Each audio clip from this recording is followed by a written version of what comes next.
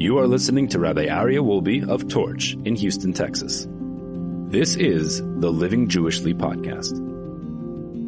Welcome back, everybody, to the Living Jewishly segment, soon to be called Simple Halacha. We are in chapter Siman 8, even though on our sheets it's 9. Siman 8, which is the things that you're not allowed to do before praying. Rising up Jewishly. That means when we wake up in the morning, we don't just go about our day. We have to prepare ourselves to speak to the Almighty. So, number 1, it says in Psalms, righteousness will precede him, and he will set his footsteps upon his way.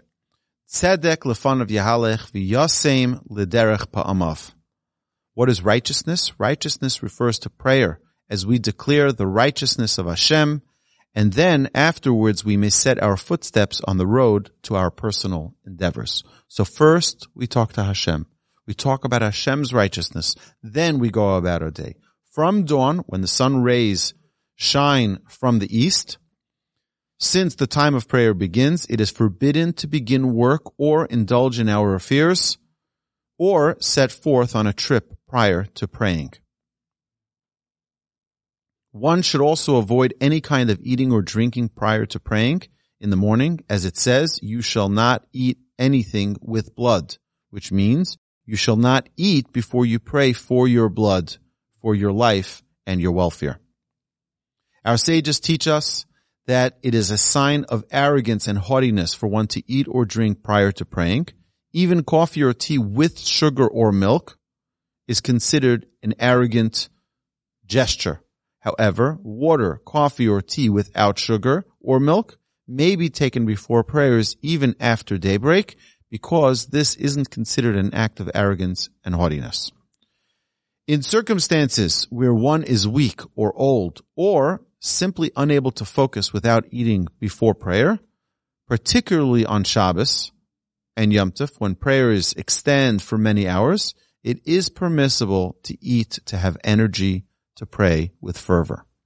Some recommend on Shabbos that the individual pray Shachris, the morning prayer, at home with focus and intention, and then eat after Kiddush is recited, and then join the congregation in synagogue to pray Musaf with tremendous concentration. Because on Shabbos, you cannot eat before Kiddush on Shabbos morning. So like this, you have the morning prayer at home, you say, recite Kiddush, eat, and then join the congregation for Musaf. If health is a concern, it is permissible to eat and drink before prayers, but after reciting the Shema. At least the Shema should be recited before one eats. Similarly, one who is unable to concentrate properly during prayer without eating or drinking first may eat or drink if needed before prayer, since these are not acts of pampering one's ego. Some rule that even if one rises at midnight, it is forbidden to taste anything before prayer, and it is proper to follow this stricter opinion. However, if one feels weak, they may eat or drink something to strengthen themselves for Torah study. On Shabbos or Yom Tov, when it is obligated to recite Kiddush, like we mentioned previously, prior to eating and drinking, one may drink water, coffee, or tea before prayer without saying Kiddush, because there is no obligation to recite Kiddush before the prayers, as Kiddush is said only at the meal and immediately prior to that meal. Thus, since you may not eat before Shachris, there is no requirement of Kiddush.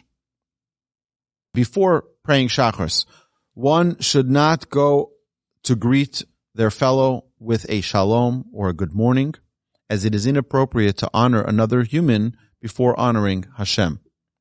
If you meet a friend by chance, it is permissible to say hello. However, it is proper to alter the usual form of greeting in order to remember that it is forbidden to engage in other matters before prayer. Once daybreak arrives, it is even forbidden to study Torah before praying. Why?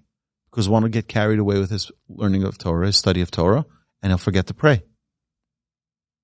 So we don't do things that can distract us and move us away, from our responsibilities. However, if one is accustomed to going to synagogue, and it is unlikely that the time of prayer will pass without prayer, it is permissible to begin learning. So if someone has every day, they go 7 o'clock, they go to synagogue, so it's okay for him to go at 6 o'clock and begin learning because he has that steady schedule. That steady schedule will keep him with a reminder that he needs to go to synagogue. Similarly, one who studies with other people, and if they do not study now, they will not have the privilege of studying later. It is permissible to study with them because the collective merit of a group is very great, and they must take care, however, not to overlook the time of prayer.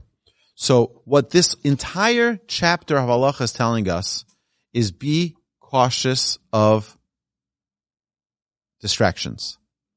Distractions are real. And we see many times in Halacha, for example, we just had the holiday of Hanukkah a few weeks ago, and from the moment of sunset till you light the menorah, you're not supposed to do any labor. Why? Because you'll get carried away with it. Even eating, you're not supposed to eat before you light the menorah. Because you're going to get busy, and you're going to forget to light the menorah. So, Halacha realizes and is very pragmatic about our distractions. And therefore, because it's such a focus in Judaism to pray and to talk to Hashem daily and to give thanks to Hashem and to convey our expressions of love to Hashem, that's something we don't want to overlook and something we don't want to get distracted, have any distractions before we pray.